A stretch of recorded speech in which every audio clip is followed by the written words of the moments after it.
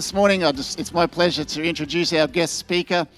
And I want to introduce to you Pastor Robert Hilson, who's come all the way from D.C. Would we say Maryland or D.C.? Where do you like to be known from? None of you know where Maryland is. Right. It's easy to say D.C. And that's a long way to come. And so Robert's here with a team of people. Yeah, why don't you come up so they can see who I'm talking about?